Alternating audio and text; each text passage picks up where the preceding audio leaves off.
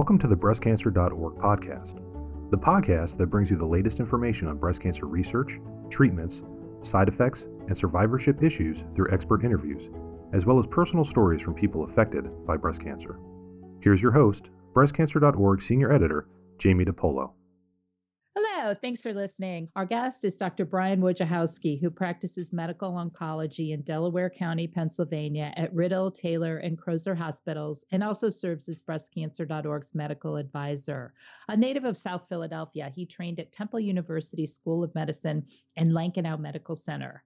Dr. Wojciechowski is a sought-after speaker on the topics of medical ethics and the biology of cancer. On the breastcancer.org discussion boards and on our Facebook page, people are talking about doctor and treatment appointments being delayed or canceled because of COVID-19. And many people whose appointments have not been canceled are scared to go out. Dr. Wojo joins us today to talk about what he's recommending to his patients and how everyone can be as safe as possible. Dr. Wojo, welcome to the podcast, and thank you so much for talking to us about this important topic. Thanks for having me, Jamie. So I know each patient is unique, but are there some general rules that oncologists are following when deciding on when appointments and treatments should be delayed or canceled?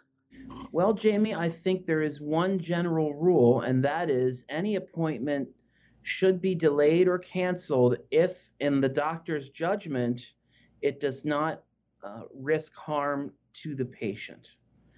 So, for example, if I'm seeing someone who is a long-term follow-up breast cancer survivor, maybe her treatment was a few years ago, she may or may not be on hormonal therapy. This is someone who I'm usually seeing every 6 months or so. I'm quite comfortable with delaying her treatment 3 months, hoping that all of this will have blown over by then. You mean her appointment? Yeah, delaying her appointment. Yep. Because it's really just routine follow-up and blood work and exam, and not a whole lot is going to change in 3 months. Now, it's a different story if she feels a new lump or she's got a specific concern, then that becomes an urgent issue. But for any routine visit where we don't think delaying is going to cause harm or risk to the patient, now is the time to delay that visit. Okay, so it sounds then what you're saying too is if someone, say, has surgery to remove a breast cancer, that should probably go forward. We are hearing from some people that surgeries are being delayed or rescheduled. Are you seeing that in your practice? Yes, we have seen some of that with both breast and lung cancer patients. There is some guidance from the Society of Surgical Oncology. So, for example, for things like DCIS, those surgeries can be delayed 3 to 5 months, and in the meantime, you can actually, if it's hormone positive, you can treat them with hormone therapy, and the same could be said for invasive cancer that is ER positive, can be treated with hormone therapy. Of course, we don't want to delay those surgeries more than 3 months if we can help it, but it would be a different story if we were dealing with, say, a triple negative breast cancer or a HER2 positive breast cancer, where, that's that becomes an urgent surgery, and we're going to push to have those surgeries done. Or if we can't do that surgery, start neoadjuvant chemotherapy if it's indicated. Okay. Now, so that's a good segue into my next question. We've also received a lot of questions about which breast cancer treatments can compromise the immune system and therefore put someone at risk for a more severe complications, I should say, from COVID-19 if the person does happen to become infected. So if you could kind of go through just every single treatment in like the general sense. So like surgery, on the surface, it may not seem like surgery would compromise the immune system, but that's actually kind of hard on the body. And my suspicion is that the immune system could be a little taxed if someone has had surgery recently.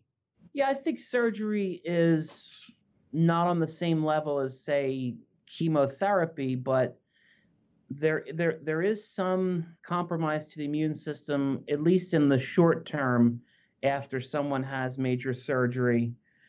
I think the main reason why elective surgeries are being pushed back, though, is not about concern for the immune system, but just concern about preserving hospital resources and making sure that the hospitals are not filled and decreasing the exposure of patients and medical staff to people who might have the virus.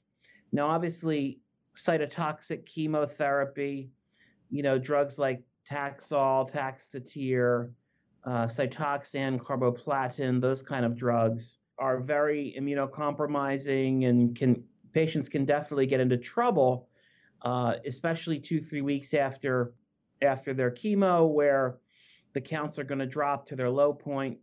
In these days, I'm trying to use more Neulasta, whereas before, you wouldn't necessarily give growth factors to everyone on chemotherapy, but my threshold has gone up. So I'm trying to use those more than I have in the past. The insurance companies can be a little tough about those. Right. And just in case somebody doesn't know, Neulasta is a medicine that kind of builds up white blood cells and builds up the immune system in the body. Yep. I don't think of hormone therapy as being particularly immunosuppressive. I don't think there's a significant problem with immunosuppression and COVID for patients who are just on hormone therapy. Targeted therapy, that's a big group Right. of different drugs. So that could include anything from, Herceptin or Perjeta, which target the HER2. Those are not very immune suppressive at all, if at all. But other targeted drugs such as Ibrance or Kisqali or Piqray, those can be significantly immunosuppressive. It's not uncommon to have low white blood cells while on those drugs. So yeah, you have to take you have to be a little more vigilant with those. And then immunotherapy really is not significantly immunosuppressive. If anything, it revs up the immune system. But a patient who's just on immunotherapy is probably about the same level of concern for me as someone on hormone therapy or targeted therapy like Herceptin. Now, I should say that more important than being on treatment for cancer is just the fact of having cancer when it comes to the coronavirus, because the death rate for a younger, healthy person with no medical problems right now is about 1% for coronavirus. But when they take the group of all patients with cancer, the death rate is more like 7%. I don't know if it's a combination of the body being weak, being on treatment, having cancer. It's hard to tease out what is what, but it seems like just having cancer increases the risk of death from the coronavirus. Okay. So anybody who's been diagnosed, it sounds like what you're saying, should be very, very cautious. Right. And it's hard for me to tease out, well, what if I had breast cancer that was cured 10 years ago? Am I at the same risk of someone with chemotherapy right now? Well, in my heart of hearts, I would say, no, you're probably not at the same risk, but it's hard to know for sure from the limited studies that have been released on this so far. Right. It's so new. We don't really have that much information on it that's, really been vetted. We have a lot of what I would call anecdotal information, like somebody saw this in maybe 10 people, but we don't really have any studies, do we? Nothing that specific where we could tease out one cancer or the other, but we do have some pretty reliable data on, what's the death rate for someone with cancer, what's the overall death rate, what's the death rate for people with diabetes, with heart disease, with respiratory disease. We know that all of those conditions increase the risk of complications. Right.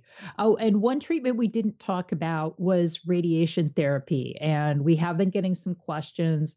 People who are really concerned, radiation to the breast can sometimes hit the lung area, or people who are having radiation to metastases in the lungs. Could that increase their vulnerability to COVID-19?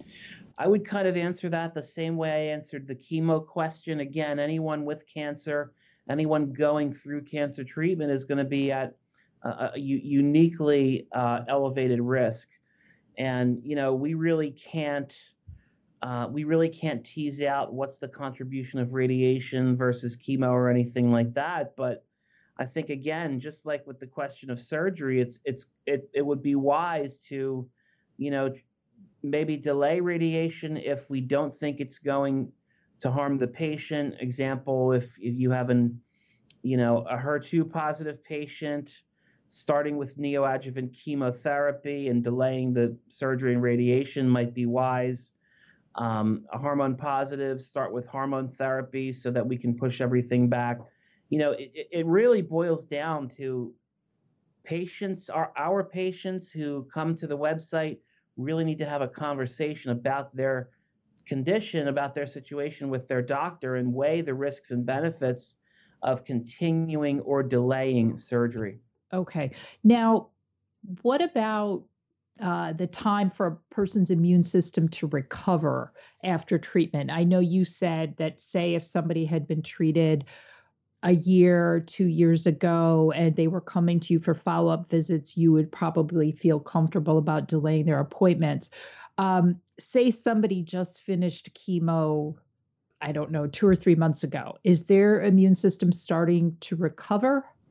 Yeah, generally speaking, in my experience, about 2 months after finishing chemo, all the blood counts are back to normal by then. Okay. And would So that be the same for a lot of the treatments, like radiation or, some of the targeted therapies that do affect the immune system? I would expect radiation and targeted therapy to recover even sooner, Okay. Okay. weeks to a month, maybe. Okay. And I Yeah. do, want to clarify, because you talked about how people who had been diagnosed with cancer are more susceptible to perhaps be having more severe cases of COVID-19 or even dying from COVID-19. But are they any more susceptible of becoming infected? Do we know that? We don't think they're any more susceptible to becoming infected. It's just Okay. what happens after the infection. Okay. Yeah. Okay. Thanks for clearing that up. Yeah. So now let's move on. Say they've talked to their doctor and they've decided, yes, I need to move forward with treatment. How are you advising your patients who are going in for treatment? Like, what sorts of steps should they take to protect themselves? Okay. So the first thing is to listen to the guidance from the CDC and the civil authorities. That means the local state governments. And it is really important to socially isolate and avoid any unnecessary human contact, especially if you're a cancer patient. I don't think a lot of our patients who visit the website are, going down to Daytona Beach for spring break on a big party. I Right. think people are smarter than that, but the best information and the best guidance really is from the CDC, and I would definitely follow exactly what they recommend in your day-to-day life. If you are on lockdown, try to obey that lockdown. There's no specific data about the use of masks and different kind of masks and how they might protect you, but it's certainly reasonable if you do have access to masks and gloves to use those when you go out to, say, the pharmacy or the supermarket, or if you have helpers in your life who can do those chores for you. I think that's a great idea. But it really is very important to follow the guidance of the civil authorities. Now, in terms of going to the doctor's office, I did an informal poll of my colleagues, other oncologists, and most of us are staying open, but we have very aggressive policies with regard to, no visitors coming in with you unless it's absolutely necessary. If you have fever, if you have cough, you really shouldn't be treated. You really shouldn't come into the office if you're feeling sick. And of course, very aggressive hand washing, and they say try to avoid door handles, and try to avoid touching your face, and all those sort of common sense precautions. Hmm. Okay. Okay. That's good. And I guess, if you are being treated for cancer or were recently diagnosed, to me, and tell me if this makes sense to you, it makes much more sense to err on the side of caution. So to self isolate yourself, have your necessities delivered, have somebody shop for you, but drop the items off on your porch, and then you can wipe each one off before you bring it into the house, and make sure that and then wash your hands and do all those kinds of things, because it may be a little more time consuming and a little more work, but it's not going to hurt you in the long run. It may benefit you. Right. And I'll be honest, I'll be frank, that's what we're doing at home. Are you? Okay. Yeah. Okay. I mean, we have Amazon dropping the boxes off on the porch, and we open them on the porch, and then we bring the stuff inside. Okay. Okay. Yeah. I mean, I feel like anybody who works in healthcare right now is on the front lines, because you've got people coming in and you don't know who they've been in contact with, and some of them may be very sick already. So That's right. it's very hard. And especially with the whole idea that people who really don't have symptoms of the virus can still be transmitting the virus. Yeah. So, and with the shortage of testing, or a shortage of tests, I should say, it's difficult, because you can't just test yourself and find out. Yeah, you kind of have to assume that everyone you contact has it and act accordingly. Right. Right. Now, I've read that some doctors, oncologists specifically, are seeing patients online. Is this something that you're doing? And do you think it's helpful for people who've been diagnosed with breast cancer? Yeah, we've been doing telemedicine for the past week. Okay. We're working out the kinks, but most people have been very glad to do it, and are glad they can still be seen, and can stay at home while doing it. Medicare is reimbursing doctors for this technology, which is also helping to keep us open, keep the lights on, keep the bills paid. I think as long as someone has a smartphone or a computer, it's very easy. And on the platform that we're using, basically what happens is I send a text to the patient's smartphone. They click on the text. They're asked if the application can use their camera, and then voila, it goes right on. And it's been pretty smooth so far. So yeah, I'm very happy with that. Okay. Okay. That's good to know, because I think, some people were concerned they weren't going to get the same quality of care if they weren't seeing a doctor face to face, but it sounds like it's working out well, at least in your practice. It's obviously not an ideal situation. And for most patients, I say, let's do a 3-month follow-up to this visit so I can actually examine you and do a hands-on visit. But for now, I think it's certainly better than just not seeing people at all. Okay. Okay. Now, have you heard anything about any of your patients having trouble getting palliative prescriptions filled? Because some people have mentioned that. And I don't know if that's because the pharmacies were overwhelmed, if it's just because supply chains have been disrupted. Yeah, I haven't heard any problems with that. Of course, I live in a metropolitan area where there's an abundance of pharmacies, and there's always something in supply. I don't know what's happening in the rural areas. You can imagine that the longer this thing goes on, the more you might see problems like that. But thankfully, where I'm at, I haven't had that problem. Okay. Okay. Thank you. So to wrap up for people, if someone's being treated for breast cancer, what would you say are the most important things that person should know or should consider? So follow the directions of the CDC and the local authorities. That is, isolation, social distancing, hand washing, and protective gear and equipment as available.